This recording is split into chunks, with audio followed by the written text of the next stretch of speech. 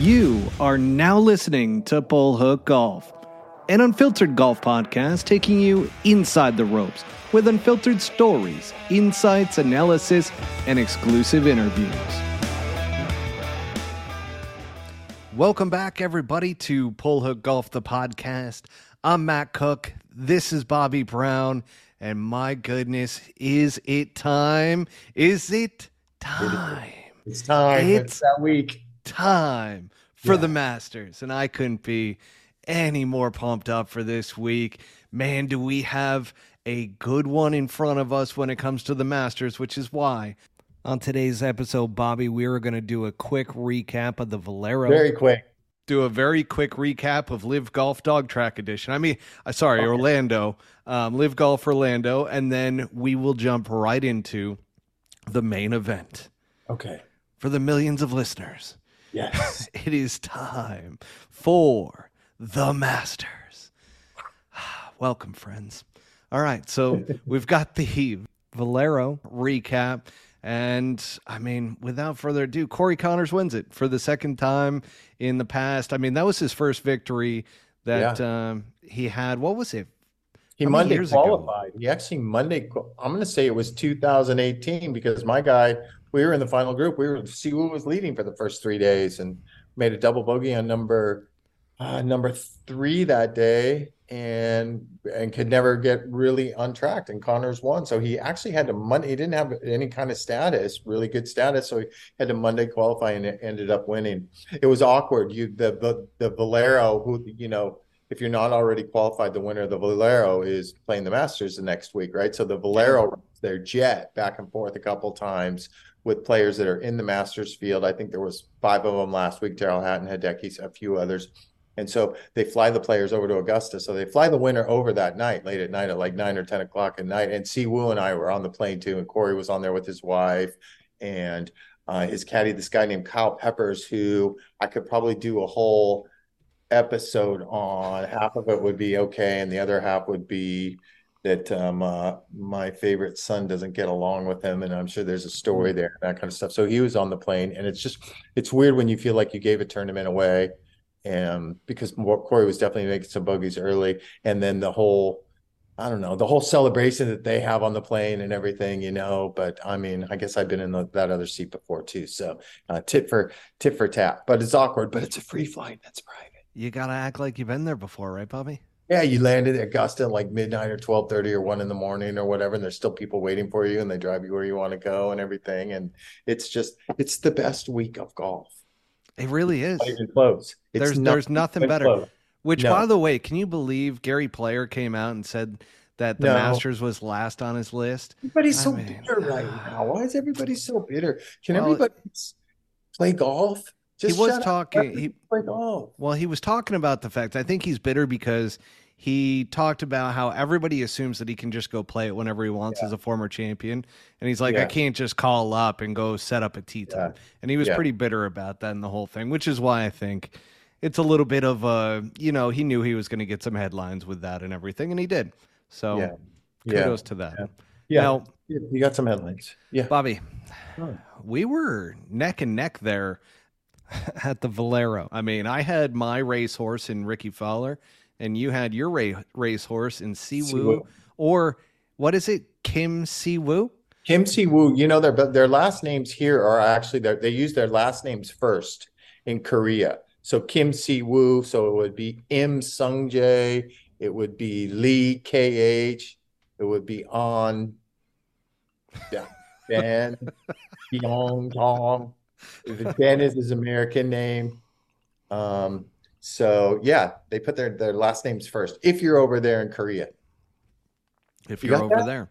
But you're here, so it's Siwoo Kim. And they were tied. Yeah, they were at the beginning of Sunday. Yeah. And then Ricky went off and had a really good Sunday, and Siwoo just kind of had an average one. No, Siwoo was the favorite. Of course, I was watching that, right? But Siwoo was one of the featured groups, so I was watching him play, and he seemed like he was happy, and if he was half out, he wasn't totally out of it when he knows he can't win. But I didn't think no, maybe it was Saturday that was on. I'm not sure, but I know that Ricky played great on Sunday, and you drilled me. I think Ricky finished at 8 under or something, Yeah. and finished maybe at 3 under. I always pick the Koreans, man. Kind of root for them all You the do. time. You They're like my do. brothers. They're like my brothers. Which how many pennies are we up to now? Is that 9,000 Yeah, thank pennies? God for Seung Kim, the Wow. horrible, horrible, horrible, horrible, most horrible professional in the world right now on My any God. tour.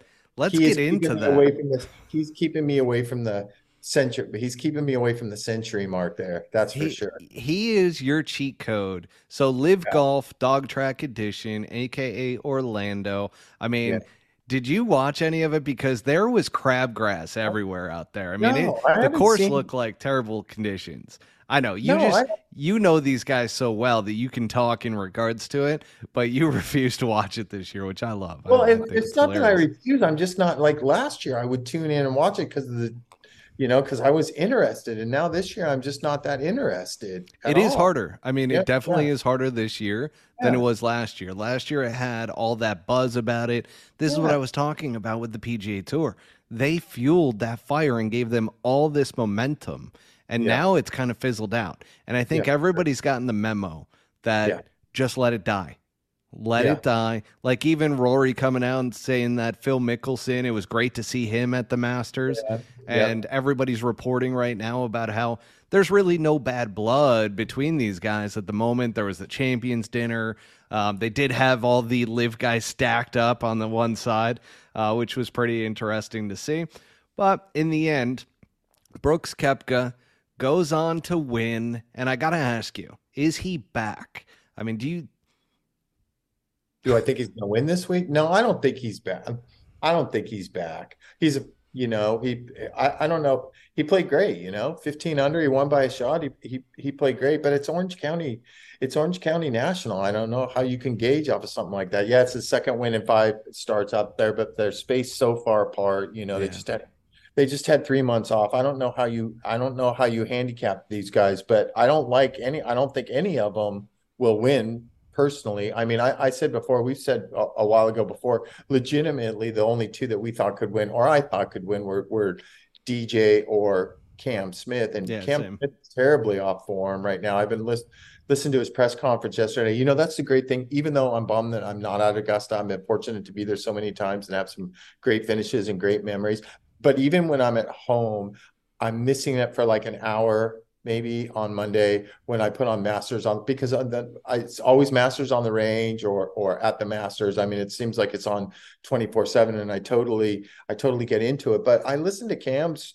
Cam hasn't been playing good. He self-admittedly says he's not that sharp. He took all that time off and just did nothing but fishing for a few months in Australia. So, the one thing I think about these guys too is they're not like major psychologically in the grind ready. Do you know what I Yeah. mean? Like these big 100%. time, yeah, these big time guys that went to live, Matt, are, they had a set schedule over years when they're competitive in these majors where they wouldn't play this event, but they played this event leading up. They'd fly in on this day. Everything was familiar to them, right? And now they're coming from, if that makes sense. And now they're Yeah. coming from Orange County National. You said something about all the crabgrass everywhere and that kind of stuff. I read today that Kevin Na's like, yeah, it's a Muni. It's a great design. Obviously it wasn't in great shape because it's a Muni, and they're It not spending. wasn't. I was Yeah, surprised as to how I've rough been it there. looked. I've been there, but I've been there. I probably, done a good solid 20 rounds on that course. And I remember every hole. I remember every hole. It's in Q schools that you really remember stuff in Q schools, right? So, yeah, I mean, I just don't look for him to be that much of a factor. I mean, a couple of them drew really good tee times. Like I think Patrick Reed got a nice early tee time. I think Kokrak and Gooch both got early tee times, which I think I've been tracking the weather almost like I'm caddying there. So Oh, yeah. Thursday's supposed to be nice and with hardly any wind, 5 to 10, and I believe it's out of the south or southeast, which is a kind of a gettable wind, honestly. And I think the course is playing soft from what I've heard. So there's not going to be any weather Thursday. It's going to be super nice. And then all hell breaks loose, right, on Friday, Saturday, and Sunday. Like you're talking, 20-mile-an-hour winds out of the north or northeast on Friday and Saturday. And Friday looks like it could actually be, even with sub air everywhere around there, when they're not, you're in the South, right? So when those storms come in, they come in and they pack a punch. They do. So so many people there, they got to make sure they get them out. So they evacuate quick if there's any danger. And who knows what Friday. My point is, I'm rambling, but you better get what you're going to get on Thursday, right? Because Friday might not play, and then Saturday, all of a sudden you wake up and it's not even going to be 50 degrees and it's blowing out of the northeast. It's going to be mid high 40s. It's going to be half an inch of rain or a quarter of an inch of rain, pumping and blowing. And brother, when you get back down into that corner that you're looking at right there, and you got some 20-mile-an-hour wind. The funny thing is like in that corner right there, on 11 and 12, you feel it dancing off the trees everywhere, and it always fucked with me more on number 6, this downhill par 3, than anything, because I'm not a big guesser on the wind, especially out there, because it's tough to pick up. You just go consistently with what you think it is, and you don't call any real audibles unless your player wants to call an audible. And I think it's going to be tough as shit Saturday. I think you got to get what you got to get the first round, and trying to hang on Saturday. And then hopefully the weather gets a little bit better on Sunday and it's not quite as windy. And who knows how many holes they might play over the weekend. I know. Great news is there's only 88 guys, right? So it's not like there's 144 or 156 in the PGA where you just got to always be, oh shit, we got to keep them up, super dark or whatever. It's just a hassle. But this one you can get finished quick. So I'm super stoked, man. I mean, there's going to be a 30-degree drop from Thursday to Saturday. I've been through that there before, and these caddies are the best, other than you think about, there's 88 players in the field and there's probably 10 caddies or 11 caddies that are, like the guys that come with the amateurs that could be college coaches or buddies or something like that. You get a couple guys that are working for some older guys that are cashing in their chips, like Sandy Lyle and that kind of stuff. My point is there's 70 some caddies in there that are pretty much the best caddies in the world, right? And they're all sitting in the same area. You kind of are in your little cliques or your groups, you're sharing information and you're already preparing when you're walking the golf course in the practice rounds, when that wind changes and what the game plan is going to be and that kind of stuff. And it's just awesome to be there as a caddy, to be, you take it for granted after you've been there 7 or 8 or 9 or 10 times, and then you miss one here and then you're back on back on a couple, and then you miss another one. It's at some point you got to look at it inside the ropes as a caddy as yes, it's the Masters, but you can't get involved in all that. But sometimes I like today I was thinking back and I'm like, fuck, this is the Masters. Like, here's the deal. This is like one of the biggest Masters ever because the live guys, it's the first time the live guys are back in, right? So everybody's the first year they give caddies tickets, right? So everybody's all caddies friends and everything are looking for tickets. And I heard that tickets just sold out completely, like up and down Washington. They got all those stands up there and everybody's just Jones. And so there's a lot of anticipation with these live guys.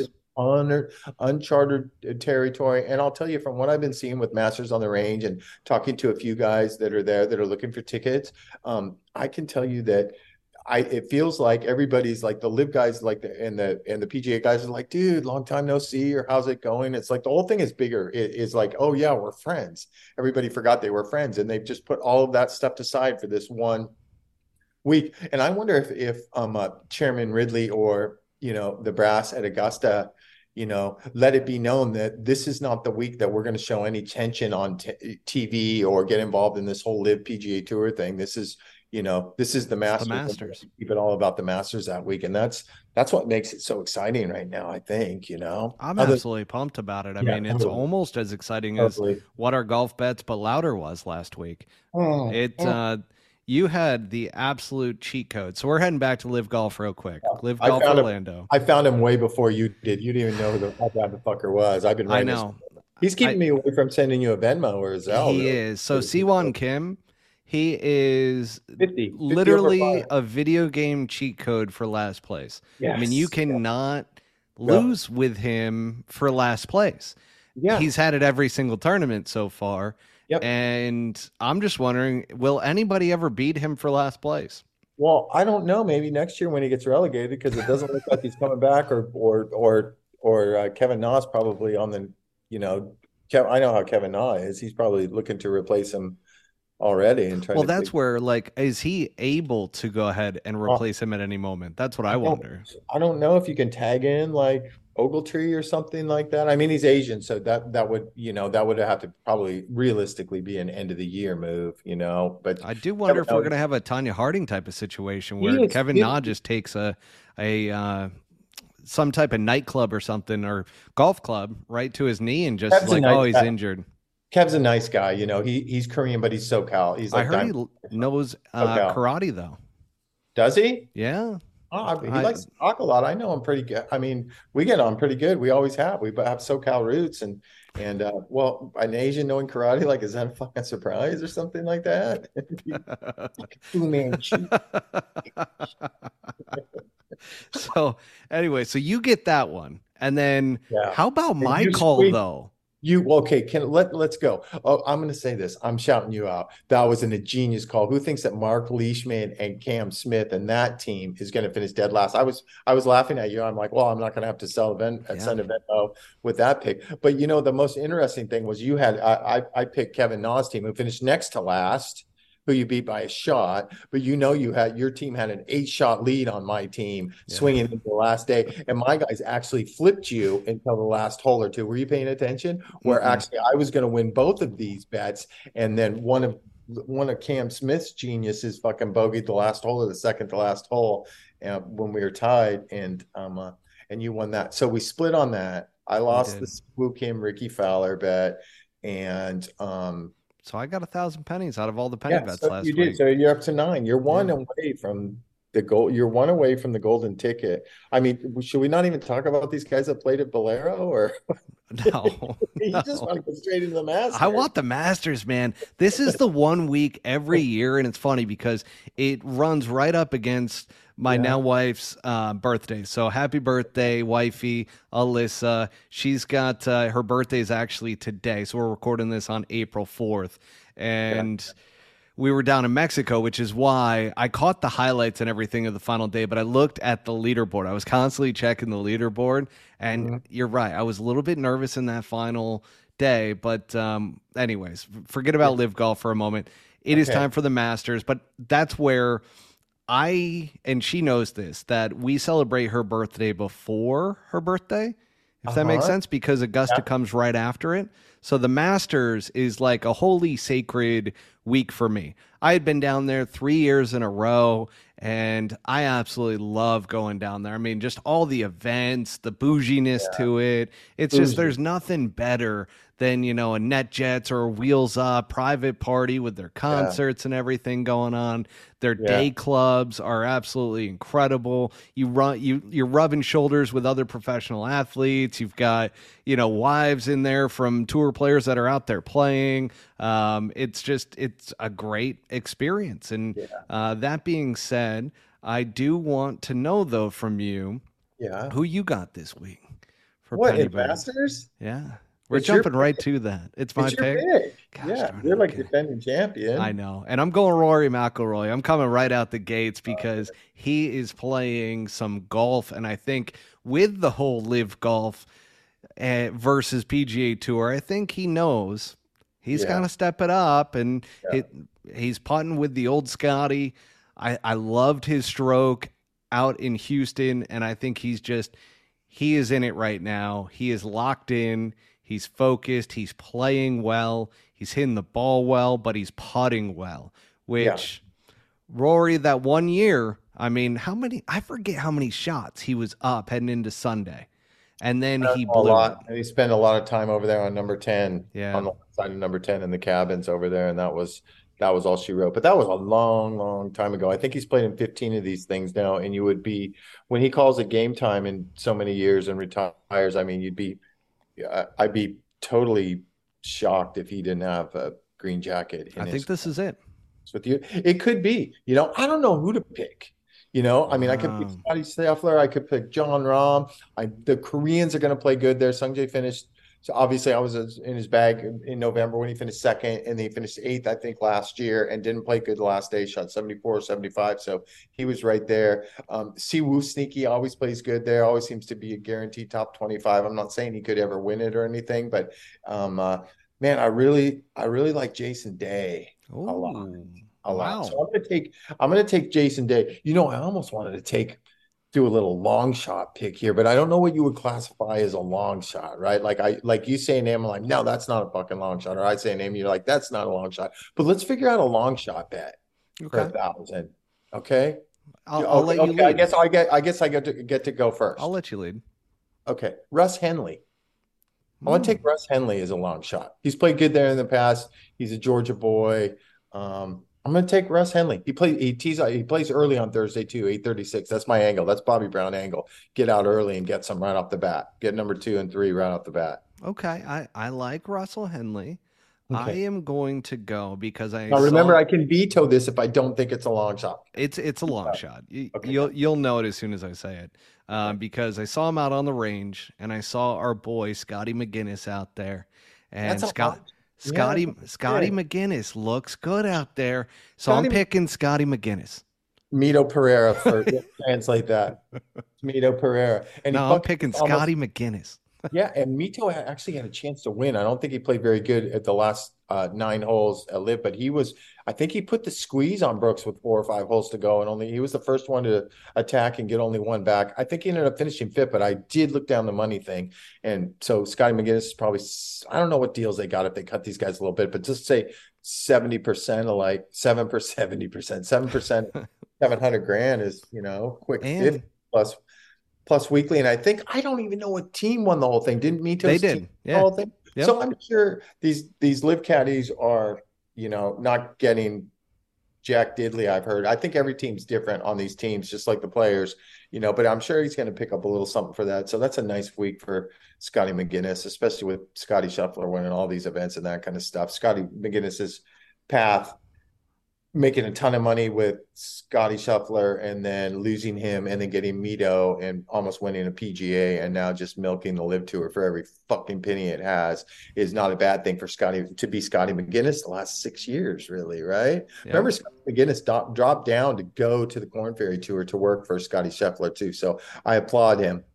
For that. Do you want to go with another one? Too. What's that? Do you want to go with one more penny bet since we got 2 out there? Might as well go with 3. Gambling problem. Yeah, go. I am going to go. What is this? Do we have to do? What is the title of this bet? So heads. We had. Yeah, this is head to head. Yeah, fire. Go. I want to do it. I don't even need to hear you. I want to do it. I got a gambling problem. So I didn't even think about this one, but I am going to give you. Oh, let's see.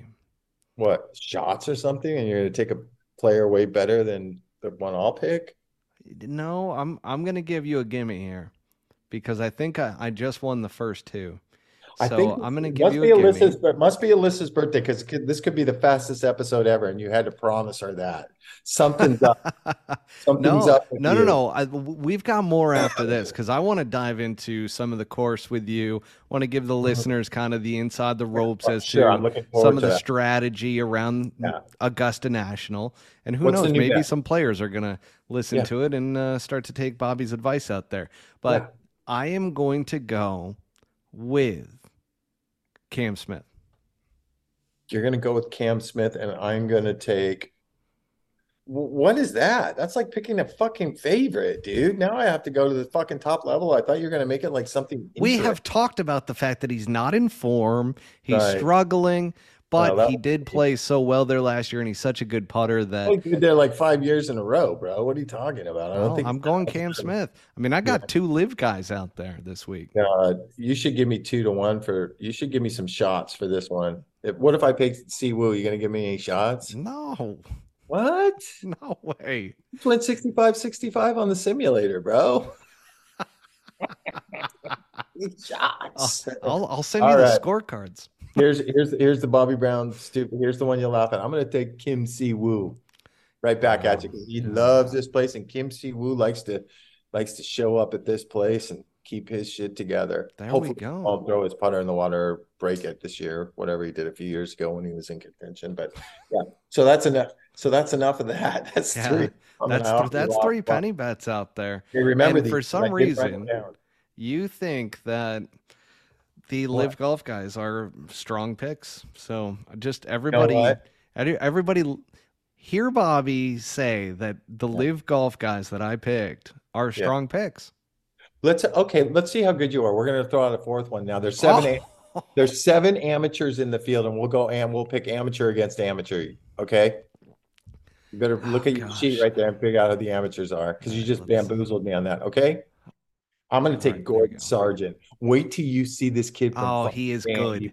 He's really fucking good. He won nationals as a freshman. He hammers it. I love watching this kid play. I get to see him on TV maybe 3 weeks out of the year, but Gordon Sargent from Vandy, I'm going to take. Well, isn't he the #1 ranked amateur right now? No, college player. Well, no. Well, I only look at the PGA Tour University, the guys that are graduating. He's the top amateur. He's a sophomore. Yeah, he might be He's the #1 in the world in the amateur rankings. Yeah. You got Cam Smith. I got Steve Wu. We're even. Son of a bitch. All right. This kid could get in content. This kid could sneak. This is one of those amateur talents. I'm calling it right now. This kid could sneaky get into contention. So you 2,800 people that watch on YouTube, look at my face right now. When he creeps into the T27 and you're scrolling down that leaderboard on a Saturday or something, you're going to go, Bobby Brown called this, and then he'll end up finishing 40th. Well, guess what? Guess who's going with? I know who somebody who's going. I know who you should take. It's Sam Bennett. Yes, that's who you should take. Yeah, I think he's a big time player. He hasn't been playing. He's a top 10. Yeah, in amateur rank. Well, I mean, he won in USAM. He was one of the best amateurs. He's fucking a stud. He's a fucking stud. Sam Bennett. So we got 4 out there. Yeah. I mean, it's definitely the Masters. Yeah, it's definitely the Masters. We got 4. Look at I live in Charleston. Look at all those azaleas and everything behind you. That's our neighborhood right now. They start turning about a month ago, and it's growing up in San Diego area and San Gabriel Valley. It's just, I never knew what azaleas were or anything like that, but it might be, they don't last long. They last about a month. I do know that because all these ones that bloomed here are already dying. But do you know the stories? Speaking of stories, Augusta stories. So there's always been stories that they actually go out because they thrive in cold weather. The hot weather really kills them, that they go out and they put ice packs over a lot of those flowers. Really? They lay ice blankets over them at night. So they do you think it's any coincidence they're perfectly in fucking bloom? And I sneaky think when like one goes to, if they can't save it, they just, they have their own nursery somewhere right around the property. And they'll just bring in new ones and replant it. I think they do it like on a daily basis, because you see things, you're like, look at that tree or that branch, or where that branch was hanging yesterday, you come out and it's perfectly manicured and you don't even see it. And that's the beauty of Augusta, right? That's why what blows me away that Gary Player quote, one of his quotes was, if it wasn't for us or if it wasn't for the players, it would just be another golf course in Georgia. And I'm like, God, that is like hollow ground right there. It's a privilege just to step on the property. And imagine, I'm not tuning my own horn because I've just been fortunate, but imagine to slip on the whites as a caddy and be there and step inside the ropes on the most famous golf course in the world. You can say it's St. Andrews, so half the people will, but I mean, Augusta is probably the most famous golf course in the world, and I pinch myself sometimes realizing the situations, obviously with Sungjae in November, having a chance to win and squeezing Dustin early. And I've had some great memories with Dustin. And I want to say it was like in 2013 or something like that. We ended up finishing 13th, I think. But on Friday, on 15, he was rolling in the middle of the fairway on Friday. And there's a big scoreboard and he got a bomb down there. And there's a big scoreboard you can see by the green. And I just happened to, you don't, so old school scoreboards, right? And it's like, it's awesome, right? Because as soon as they pull a number down by somebody's name, you like catch yourself watching, like what's going to happen, or, and so if you go off early in the morning, other than the big, massive scoreboard you see on the right side of 1T, you don't see one till 3, right? Just short left of 3 green over there, so it's like a bit, you like, look at the scoreboard. Okay. Who got off to the good start? Who's 1 under or 2 under? Did somebody eagle 2? And, and it's just the fucking sickest place to be, man. It really is. Yeah, it doesn't get any better. I was telling you my DJ story. So on Friday, I think it was 2013, I look at a scoreboard, that scoreboard over there, and I'm like, oh my God, Dustin's lead. Would you in your own little zone out there, when the guy's playing good? And I look up and I'm like, oh my God, Dustin's got a 2 or a 3 shot lead. I couldn't tell, and it fucking sure as shit, we walked off 15 from the middle of the fairway, making double bogey and ended up falling back to 13. It had nothing to do with my scoreboard watching, but that was like one of those moments that I can remember at Augusta. I can just these little quick 1 second things. And he made like 3 or 4 eagles his first time playing there. And he got that crystal. You get a crystal. They send you crystal if you make an eagle. And I'll never forget the day at his house, like the week after, when the crystal got there. Like 4 boxes. He made like 4 eagles. I think it was he holds some record for the most eagles for a rookie or something. But just him opening it up and the look on his eye, I'll never forget. He's like, man, at that point, I don't think there were a lot of things special in his life, but you could tell that one was definitely going to be filed under special for him. I wonder if he still has them. He's probably made like 10 or 15 eagles there. Those trophies ain't big enough. So. Those big trophies ain't big enough for his cabinet to go in the big cabinet with the 20-something other gigantic ones. Bobby, did I ever tell you the story of Jordan Spieth when I was out there? Of him dunking it on 12. So no. I mentioned it in the Masters podcast last year, but the podcast had just started up, right? Mm-hmm. So I'm out there walking the course and so forth, final round. And sure enough, Jordan Spieth is in the lead. We had worked on a golf simulator deal with Jordan Spieth the year prior, so I'm familiar with Jay Danzy, his agent, and Jordan Lewittis and so forth. Now, as I kind of walked ahead, because it was like, all right, Jordan has this in the bag. So up on 15 and watching Danny Willett come in, and I was sitting there, and all of a sudden a guy with one of those radios inside the ropes all of a sudden goes to me and my buddy, and there's no reason why this guy would go to us, right? They didn't know us, anything like that. But he goes, you guys are not going to fucking believe this. And we're like, what? He goes, just wait till that scoreboard changes. You brought it up when you talked about the scoreboard.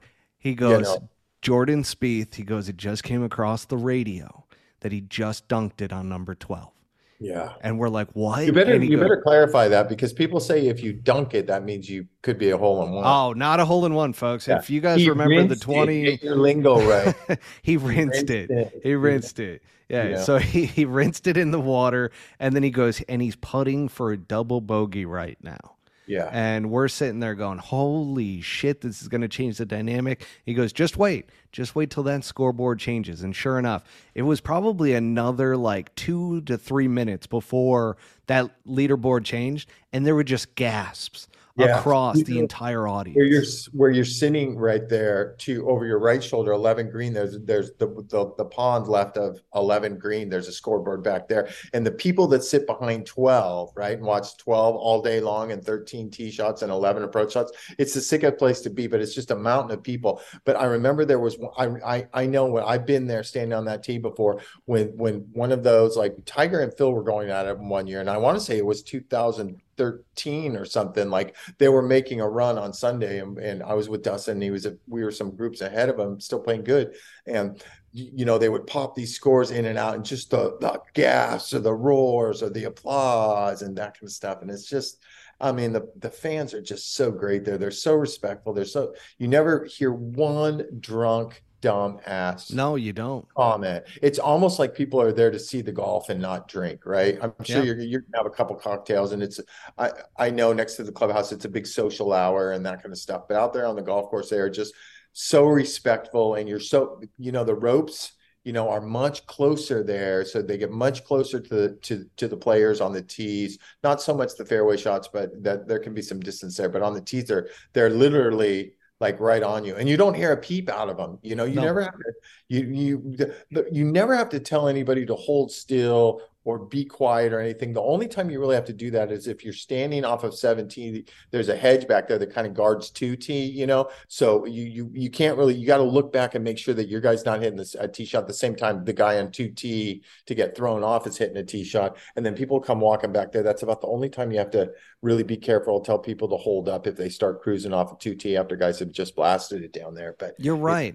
I'm trying to think, because you don't hear anybody ever yelling out like "get in the hole" or anything along those lines. Hear roars and people stand up, right? Yeah, totally different. And as you know, you've been there. It rolls through that golf course too. It does. When you're on the front side and somebody drops one in the bucket on 16, you know that sound. You just know that sound. It's a completely different sound than anything else, man. It's crazy. I was there with the back-to-back hole-in-ones. I was sitting on 16. Who was that? So that was Louis Oosthuizen and oh gosh, who was the other one? JT? Was it JT? Might have been JT, huh? I think it might have been. I was standing on 17T one year where it was the traditional Sunday pin, and Charlie Hoffman hit a shot and we were all watching it. We were waiting for the fairway to clear. And I remember it landing on the green, and I looked at Dustin and I go, that's a one right there. Or it was Siwoo. I go, that's a one right there. And he dropped one in and it was crazy, man. It's just crazy. It goes nuts out there. Oh my God. 11's like the toughest hole on the golf course, but that stretch right there, 12, 13, I mean 12, 13, 15, and 16, the dramatics that happened right there. And it'll be interesting to see how 13 plays this year. You know, they stretch that tee back there in the chute behind you, 35 yards. Do you like that? I don't know if I do or not. I haven't been there, so I don't know. I still think there'll be plenty of guys going. You know, I think there's going to be, if they go, there's going to be bigger numbers. The scoring average is definitely going to be higher, I would imagine, because it's not an easy wedge shot down there. You know, they play chess. You know, back left pin, they'll push it up there close to the next tee, close to 14T, and try and angle that and chipping across Rays Creek. But you know, it's I don't know. I guess I got to watch it for a couple of days. But there was something exciting you know, when you caddy for a super bomber that, you know, and that super bomber used to draw. And I remember Dustin hitting an 8-iron, 9-iron pitching wedge into those greens sometimes, you know, so it's a par 4. But the only thing I'm going to say the only thing I will miss or don't like about it is the fact that if you're that guy that's like 6 shots off the lead on Sunday and you're turning, all of a sudden the fact that you could go, you know, 2, 3, 3, 3, 2, you know, not that ever happens, but you could win. You could make that big run right there. Yeah. And I think that, you know, I think that was always something that you look forward to with the super bomber, or even just an average hitter too. But unless you've been out there, standing out there in that fairway, you have no idea what a hanging lie, how far above. Oh, it's dramatic. The ball is. In some spots, I've looked at it closely sometimes, you know, and it's a good 2 feet. It's 18 inches, 2 feet that these guys are choking down. And, you know, the old theory, ball above feet, ball go left. That doesn't really happen that much on that shot. They seem to hang right. And it's funny, the more that I caddy on tour, when you see these big hanging lies that should be an auto draw for an average player, because it almost is an auto draw for an average player. For these good players, it's not an auto draw, and it just seems to go straight, or you know, it just doesn't turn. If I had $1 for every time I had a pro say, how'd that not go left off that line? I'm like, man, shouldn't I be asking you that? What did you do to protect? Because I feel like this protects something, right? They don't really want to cut it loose. Well, they don't release the club face. You know what I mean? They're just kind of hang on to it. And you know what another special thing about 13 is? How many times, it's happened to me maybe once, maybe twice that I can remember, but how many times do you see a guy in contention or playing good who rinses it into Race Creek on 13, but he gets up there and it's playable, right? Yeah. It stayed on the bank, or it's in they control the water, I think, that drips down there. Of course they control the water that drips down there. So I think they do it perfect when you walk where the players walk across the creek to walk up to the green. If you look down to the right, the crevice or the little canyon there of the river it's a good 25, 30 feet across, but there's always this same spot that never gets. And it seems like I don't know. It's a weird story, but it's just something that I'm sorry. I'm sure I've done it a few times, but 13 is the greatest hole in golf to me. That's like my favorite hole. I just think 13 is the greatest hole in golf. And, you know, maybe once or twice. I should have taken, who knows how many times, or if I will get back to the Masters. But next time I do, I think I'm going to take a second, and I've done this a couple times, and just kind of look around, and go, man, I'm fucking caddying in the Masters on 13 green on a Sunday or whatever day, and it's so quiet and it's so serene back there in that corner, and it's giving me goosebumps just talking about it, man. It's just special. We're treated, that's where caddy legacy and caddy history is right there, pretty much in that caddy shack at Augusta. But that's a brand new facility for us. It's probably not older than 7 or 8 years. It's state of the art. Everybody's got lockers. They put you in your same locker that you had the year before.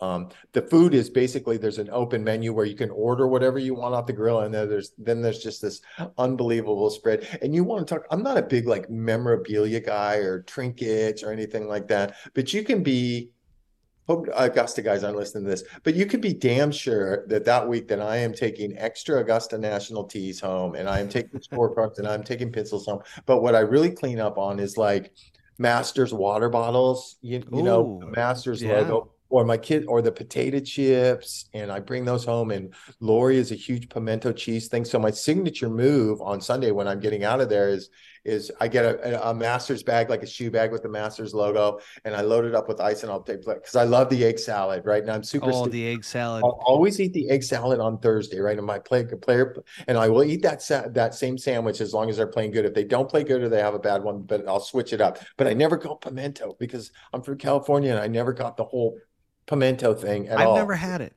Yeah, the 3 years I was out there, I never had Lori it. loves them, so I bring them home like 5 or 6, right?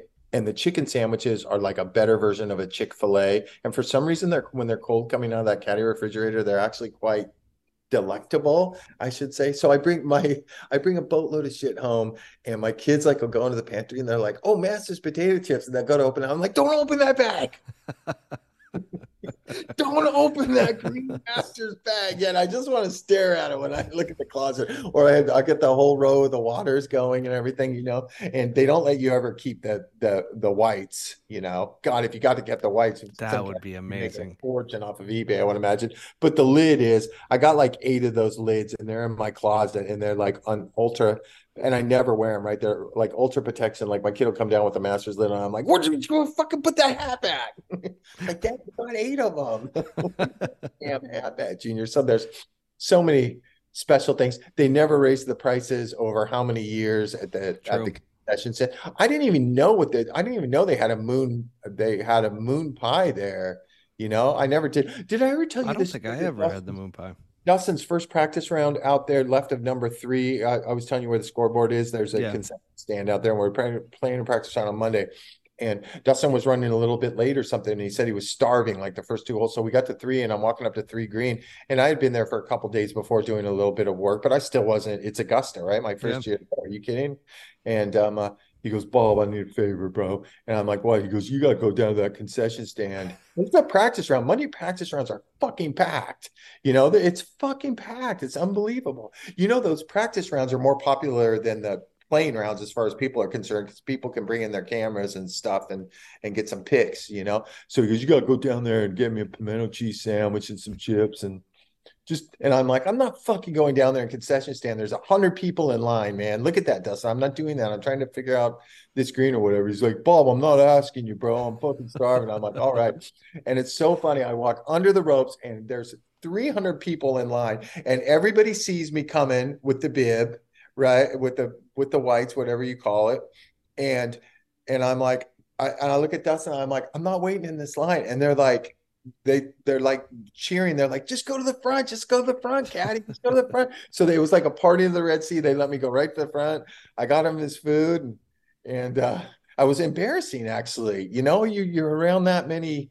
Inside the ropes, you're sheltered, right? When there's people looking at you or whatever. But in that thing, it's like, oh man, I'm like right next to people. Like I avoided like an idiot. I avoided the merch building for years, like an idiot, right? Because I didn't want to walk in there, I just didn't want to walk in there. And it was only 4 or 5 years ago where with the little boys, I want to get the shirts and that kind of stuff. And now all of a sudden the neighbors want this shirt or that trinket or just something, right? My mom wanted a Masters keychain. So I went in there, me and Brian Branich, who was working for, I want to say he was working for Sung Jae at that time. And we went in together right off the 18th hole and we were wearing our things and we get a little bit of a discount in there. And same thing, line coming out the door, right? The security guy looks at it and goes, you guys are in, right? You got your own line. Just go right in. So we're like, oh, wow, this is pretty cool. You go in for 5 things and you end up coming out with like 55 and they're buried in my, just stuff. I'm like, oh, I got to get this picture. Or I got to get that flag, or I got to,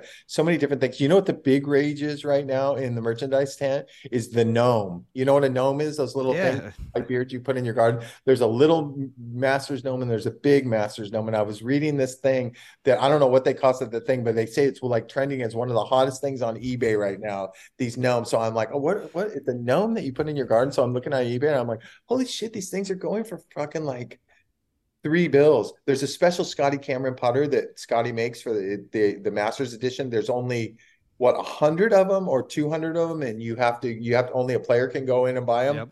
I think members too, and they're in the golf shop, like the regular golf shop, which if you go early in the week, like Saturday and Sunday, or if you go in 2 weeks before to play a practice round or something, you're allowed to go in the golf shop and buy some stuff. But I've never had that privilege. There are these numbers, number Augusta, Scotty putters that the players, you'll see the players walking across the range with like 5 or 6 of them, right? Siwoo one year, I had to buy 8 of them. For Siwoo, I had to go in and help him with 8 of them because he was giving them to his CJ, CJ Logistics, his sponsors and that kind of stuff. So there's so many, there's smart. So many special things. It's the same faces in the bag room every year. The same members on the range in the same spot every year that you actually feel like the first year or a couple of years, you might feel like they're very intimidating guys. But the fact is, if you peel back the green suit, they're successful businessmen that love golf. Right. So you got that in common and they always want to chitter chat a little bit. How are things out there and that kind of stuff? Why is so-and-so wearing a dark why is he wearing a white t-shirt under things?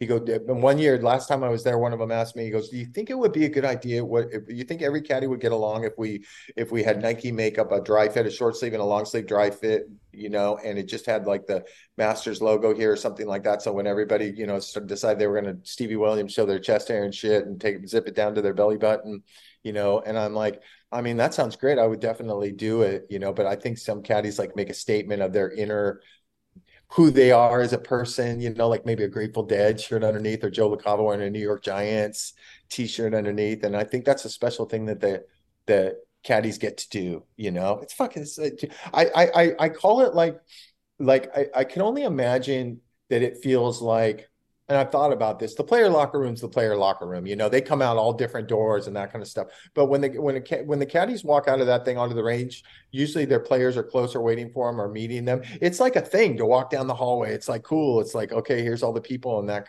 and that's kind of stuff. And I wonder sometimes if it's like, I wonder what a jockey feels like in his jockey room and that kind of stuff, getting ready and putting his colors on and his goggles and getting his whip and all his tack and that kind of stuff and walking out and that kind of stuff. I know that sounds crazy. I love that we're back to the horse races. Yeah, well, let's go. Yeah.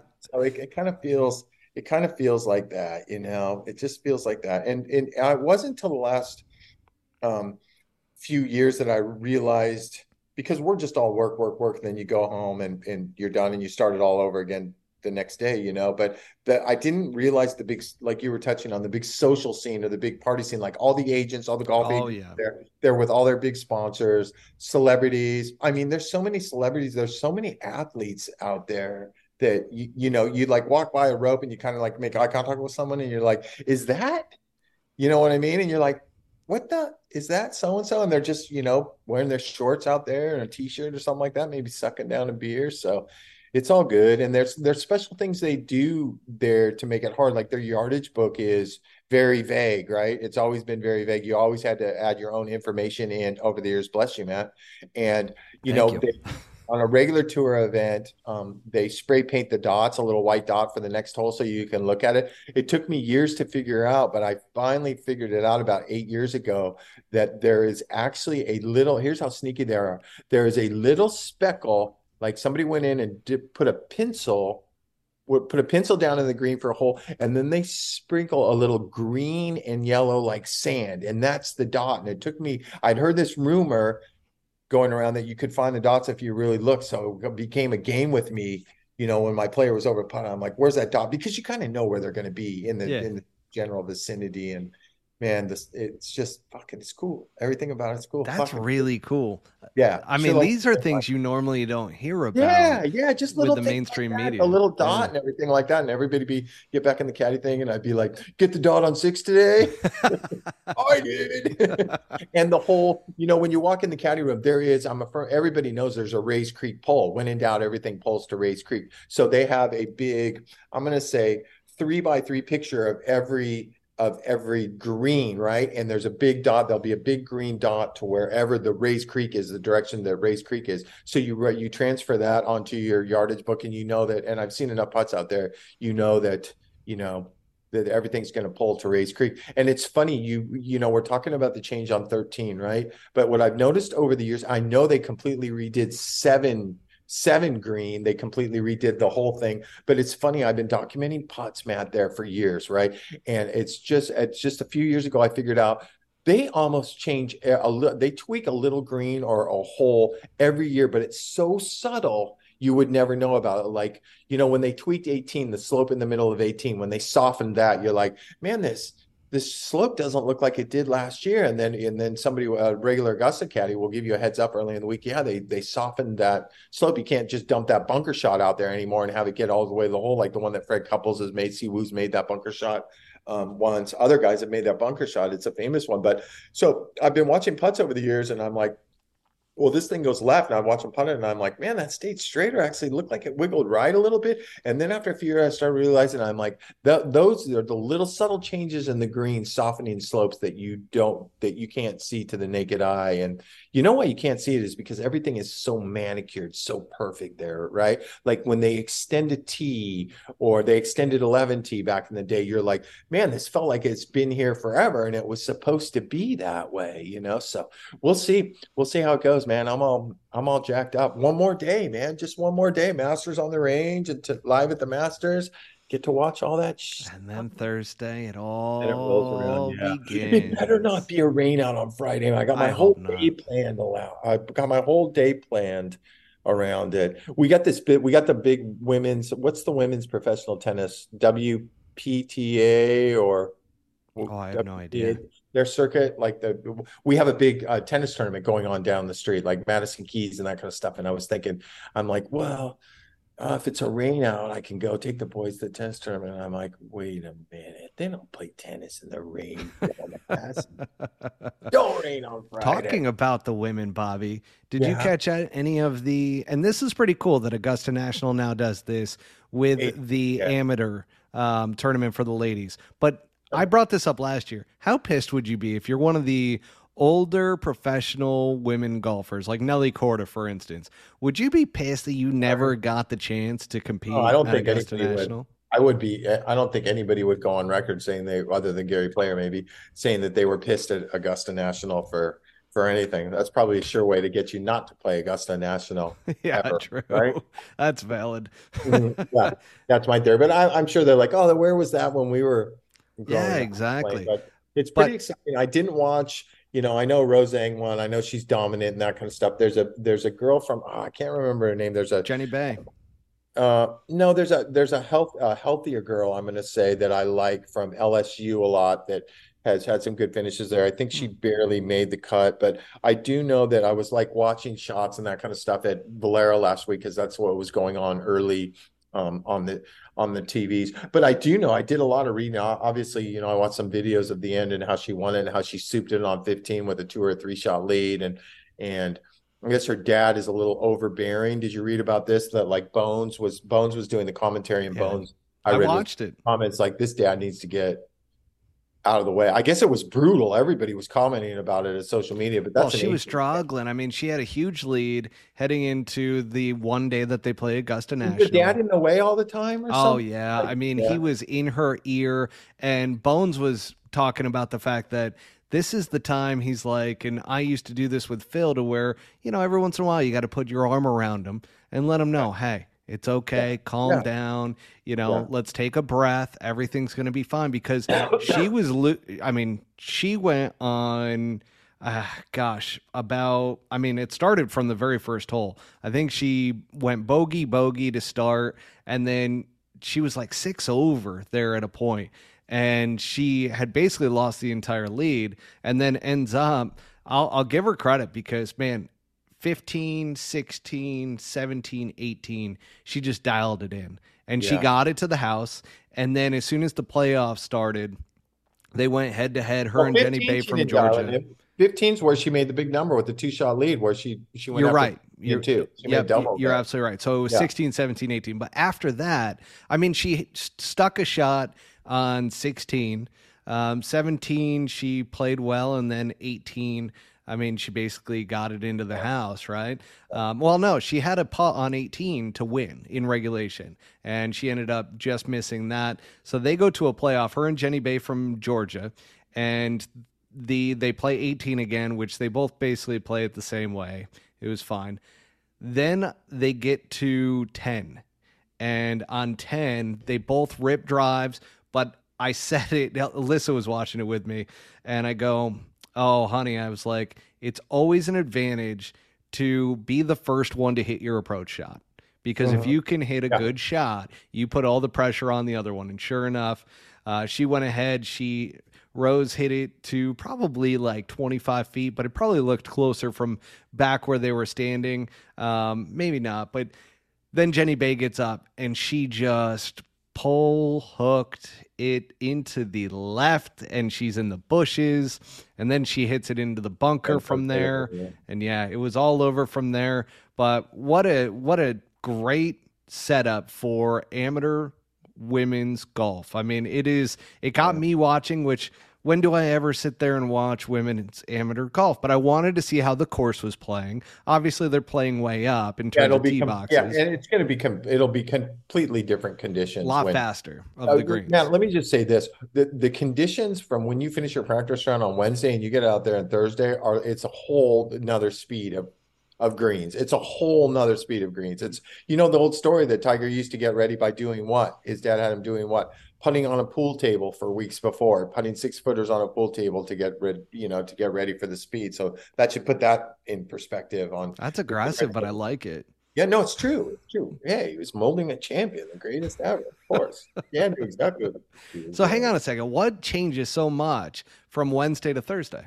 Well, sub-air is the greatest invention in the world, right? So they keep them slow, and they probably don't cut them as low as they do, although you can't tell because they're wicked fast during the practice run. But then you roll around to Thursday, and you're like, this is a whole nother level. So they run the sub-air all night long, overnight, and just suck the moisture out of them, and they probably trim them down a little bit more. They have sub-air running through that whole golf course, and that's going to be a big thing why I feel like guys got to get it on Thursday, is because even though they have sub-air everywhere, you can get mud balls there because there's the creek running down there, and that's the low point. One green basically for everybody is the highest point on the golf course, right? And so if you're standing on one green, on the front of one green, looking to the back of the green, Rays Creek is basically behind you and slightly, maybe just a fraction to the left. So you can catch some serious mud balls there on 13, 11, all of them. You can, because there's not a ton of grass, right? It's mowed fine. And there's nothing worse than hitting an approach shot into 11 with the pond on the left with a boatload of mud on it, or approach on 13 anytime there's water around it. So that's something that they're going to have to deal with. And that little shot behind you right there on number 12, that's 6 and 12 are the two trickiest wins on par threes. I mean, I'm going to try. Okay, here's the big jinx. You ready for this? 9 Masters for me, I think. 9 Masters. Never had anybody soup it on 12. I mean, I'm not going to tell you who taught me this trick, and it has nothing to do with the win. But some veteran guy that I was out there that has won a Masters before said, listen, you can't ever get your player to, because like when Jordan went and dropped, and I think he souped it again or something when he dropped, you see guys stepping back and going to a yardage. I was always told by this veteran guy that make sure that your guy hits a bunch of 15 or 20 yard flop shots from the little rough area, what would be a first cut over there. And I'm like, really, why? And he goes, because I've been playing this hole for years. It's better to drop up there at the right at the end of the water where it crossed right there in the first cut, and hit the flop shot is a lot easier than going back to 45, 55, 65 yards, depending on your angle, And you're slightly downhill, aren't you? And you can't really, yeah, you are. And you are a little bit, you are a little bit from the first cut there. But to me, you only have to hit over 10 or 12 yards of water at that point from, 20 yards or something like that. It just made sense to me. Now you can't have your player go, hey, can you practice this shot out here on 12 in place? You fucking rinse it. See, you dropped the soup. So hang on. How many terms are there for hitting it into the water? We've got rinsed it. We've got souped it. Just souped it and rinsed it, right? That's it? Just those two? Those are the caddy lingos? Splat. No, yeah. Rinse is the big one. Soup and rinse are the only ones that caddy use. Remember that. And you see guys, the wind's so weird. You see guys hit it up there in the azaleas way up on the hill back there, and somehow it's like, wow, this is playable. The front bunker's not bad on any pin. I always thought that Fred Couples always told me that he takes his X on any pin, right, before his brain kicks in, and he starts his downswing. He said his X on every pin on 12 is 5 yards over the middle of that front bunker. He tries to hit it there. It's a makeable putt on every single pin. He goes, you get to the top and all of a sudden you feel like you're in a good spot. You might accidentally go after one every once in a while, like these guys do. But I always thought that, like I would always reiterate to my players, okay, this is the spot. You could say it. Remember what Freddie told us in the practice round, Dustin, or something like that. It coming from me or a caddy, it might not register, but if you drop Freddie's name in there, who is an absolute legend around that place, he's in the same spot on the driving range, the very first spot right there, close to the trees. Him and Tiger, and he loves chit chatting. And I've been paired with him a bunch. We played a ton of practice rounds. He really fell in love with Dustin, and he just gave so much advice. Remember I just told you the story about Dustin, me looking up and Dustin leading, looking, at the leaderboard on 15, and then he made double. Well, Freddie always said, "Oh, try and squeeze. If you got to lay it up almost as close to the grandstand by that tree that you can, about 40 yards short of the water." And we're like, why would you do that? When you such a huge layup, he goes, it's the only flat part, right? And that's why you see when guys lay up, like when Tiger rinsed that one and he got the penalty, and watch guys lay the sod over that thing, because it's severe downhill lie from 90 or 95 yards is not, they're the best players in the world, but it's still a tough shot for them. So it's little things like that, little advice you pick up. And this is the 1 week that you notice that the older guys really will take a younger guy under their wing. And it's the only week that they'll go out there and give him advice and tell him, hey, this is good here. Watch this shot here. It's not as easy as you think, and that kind of stuff. They embrace the young guys right there. I think it's the whole Bobby Jones factor with the amateurs and the young stuff like that. So I think you're spot on. Yeah, for sure. I'm out of breath. Again. Well, you talk about Freddie talking about his spot. Well, he clearly gave that to Tiger, because when Tiger won in 2019, that's exactly where he put it after Molinari put it in the water. So rinsed it after Molinari rinsed it on 12. Wow. I'm getting good at that. That's good. Yeah, you are. I like it. I like that rinse term. You got it, man. Something to go share with the boys. Yeah, super rinse. What else? There was another one. All of a sudden, I heard it after one of our podcasts. The guys were all saying it out on the golf course, and I'm like, dunked it? No. What? What did you call the fringe? The curtain? No. The collar. The collar. All of a sudden, everybody, as soon as the ball was on the collar, everybody was dropping that in there. And I'm like, wait a second. I've heard that. And I'm like, oh shit, it was on the last podcast episode. Yeah. It's the collar. To me, it's always the collar, Shot Tracker never says that, though. No, anyway, it doesn't. And you know what? Another good thing about Augusta, not to take away from Augusta, but the very next week that we go to is Hilton Head, right? Which is such a legendary course too. Just another, fucking 6 South golf course. Harbor Town, baby. Tight as a drum. I don't even think it's 7,000 yards. I'm not even sure, but it's just, and they all come, right? All the Masters, pretty much almost all the Masters guys come. So it's pretty. It's more than a nice little stretch right here, brother. Is Troy going to be playing in Harper Town? Yeah. Nice. How many times I said this year, and it's backfired. He had a chance to win there last year. He made a big run early and got one off the lead or tied for the lead, and kind of put it in Sammy safety mode the last 4 or 5 holes. And I think he finished 9th or 12th, but I would bet $1 on 12. Okay. All right, fair enough. We're not going to judge you on that one. That's close. Yeah, and I lost a playoff there 4 or 5 years ago to Satoshi Kadara with Siwoo was, it's funny, after the second day too, Siwoo was playing so fantastic that he actually told me during the round, he goes, I win. He was controlling his golf ball. Even Martin Keimer's caddy is like, God, this guy is making the game look easy right now. And he told me sometime on Friday, he goes, I win this week, bro. You watch, I win. I control golf ball so good right now. And sure as shit, we got to, I think it was on Saturday, we got to the good par three over the water, the famous one with the water. And he hit it in this tiny little back bunker. And he blasted out the bunker shot short on the collar. Okay. And he went and removed sand with his hand. Like, I jumped in the bunker to rake the bunker. I didn't even know he did it. And he scooted some sand off the green, which you can't do, even if it's a loose impediment, if you're not on the green, right? On the collar. And it's Luke Daniels standing right next to him. I got out of the bunker and he goes, hey, I think we got a problem. And I'm like, no. He goes, Siwoo move. And I see, well, I go, did you move? And he goes, yeah, you can't do that. I'm like, no. So we had to wait for an official. End up making triple and we lost a playoff. I'm glad you told me, not like I'm playing any competitive golf lately, but I've been doing that quite a bit. Yeah. They don't have. You're sure it's still a rule? They don't have sand on simulators. No. There's no sand coming out of that screen. That's why I'm shooting 65s in there. Yeah. And the putts are being read for you. So you just hit it along that line and it goes in the hole if you hit the right speed. So all in all, like the two, like if you're a caddy or if you're Bobby Brown, it's like the two most exciting weeks back to back, those two tournaments. And I live in Charleston too. I live in the South. That even is, I got one final question for you, Bobby, before we call it a night. Now, have you ever seen an animal at Augusta National? Are you making fun of me again? No. This is a real thing. We went over this thing where you were laughing at me. You were laughing at me Squirrels. when I told the story. Shut up! We're going over an old episode. I told you I've never. I know it's a new year. We got new listeners. They got to hear it. What you didn't believe from me is that I've never seen a bird other than on the driving range. No, I've never seen a bird there either, and I've never heard a bird. Which there's always birds in the broadcast, which are clearly put in there. Are mic'd in. But it's funny.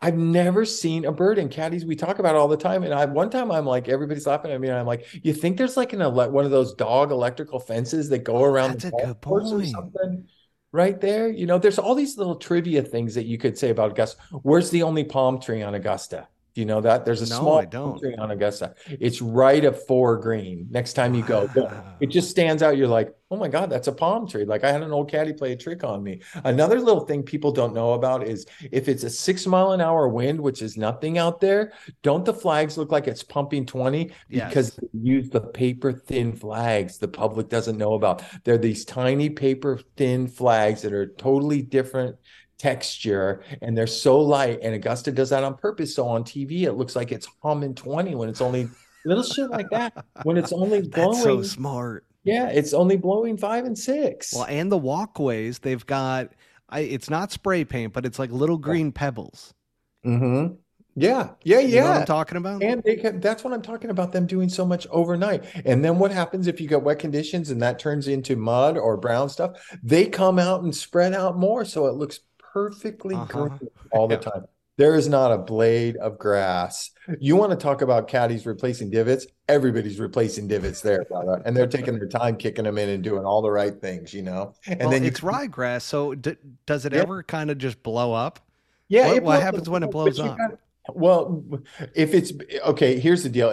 Courtesy is you just grab 5 or 6 different pieces. You probably put it in the front of the you watch caddies do it. You put it in the front of the divot or maybe the back of the divot, and then you kick it in with your feet and try and make it as level as you possibly can. But for all the divots that get replaced, if you got a late tee time, you're like, wow, there's a lot of divots out here that are replaced. You come back the next morning and they're all picked up. They're all hand picked up and sanded over smooth with that green stuff, so it doesn't look like there's any divots. Wow. How about that little info? The flag, paper thin. It's like it's a fucking copy paper. So hang on a second.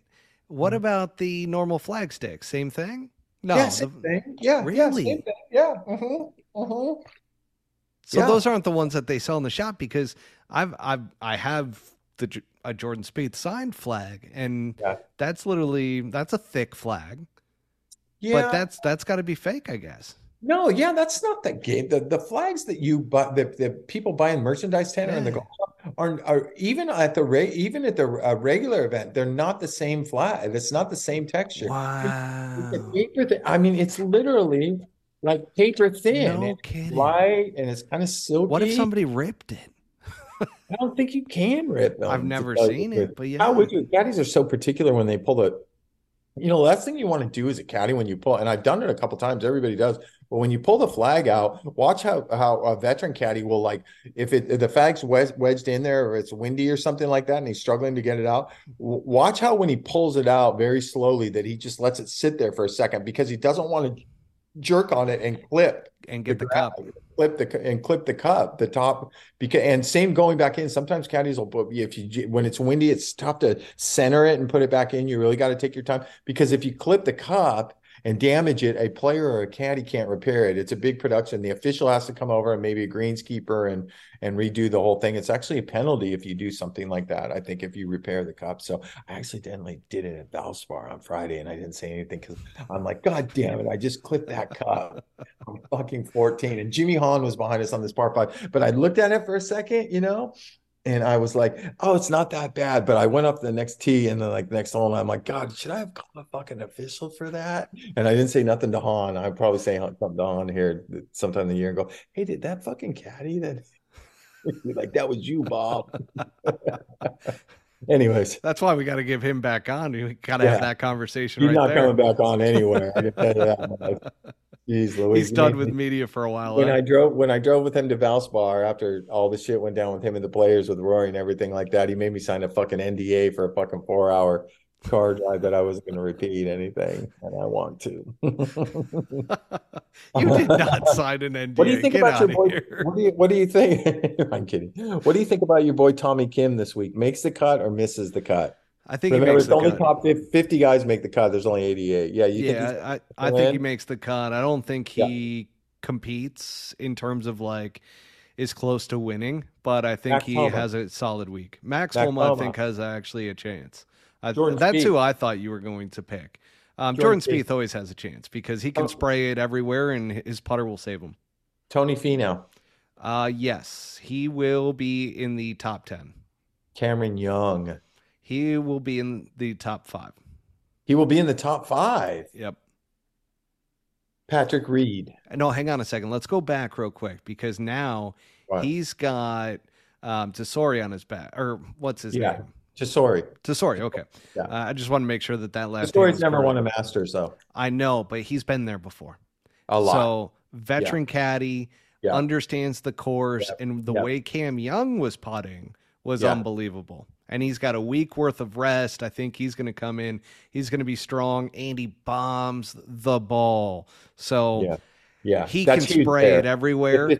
If it's, brother, I'm telling you, for the people that are gambling, if this weather's turning like it's supposed to, and it's supposed to, the Bombers are probably gotta bomb it. There's going to be a few of them in the mix. Shit, that kind of goes against my Tommy Kim, but that's why I've got him towards the end of the pack. You can pick that golf course apart with smart shots too. Okay, I'm going to do rapid fire with you. Yes, they have a chance to win. No, they don't have a chance to win. Ready? Oh, yep.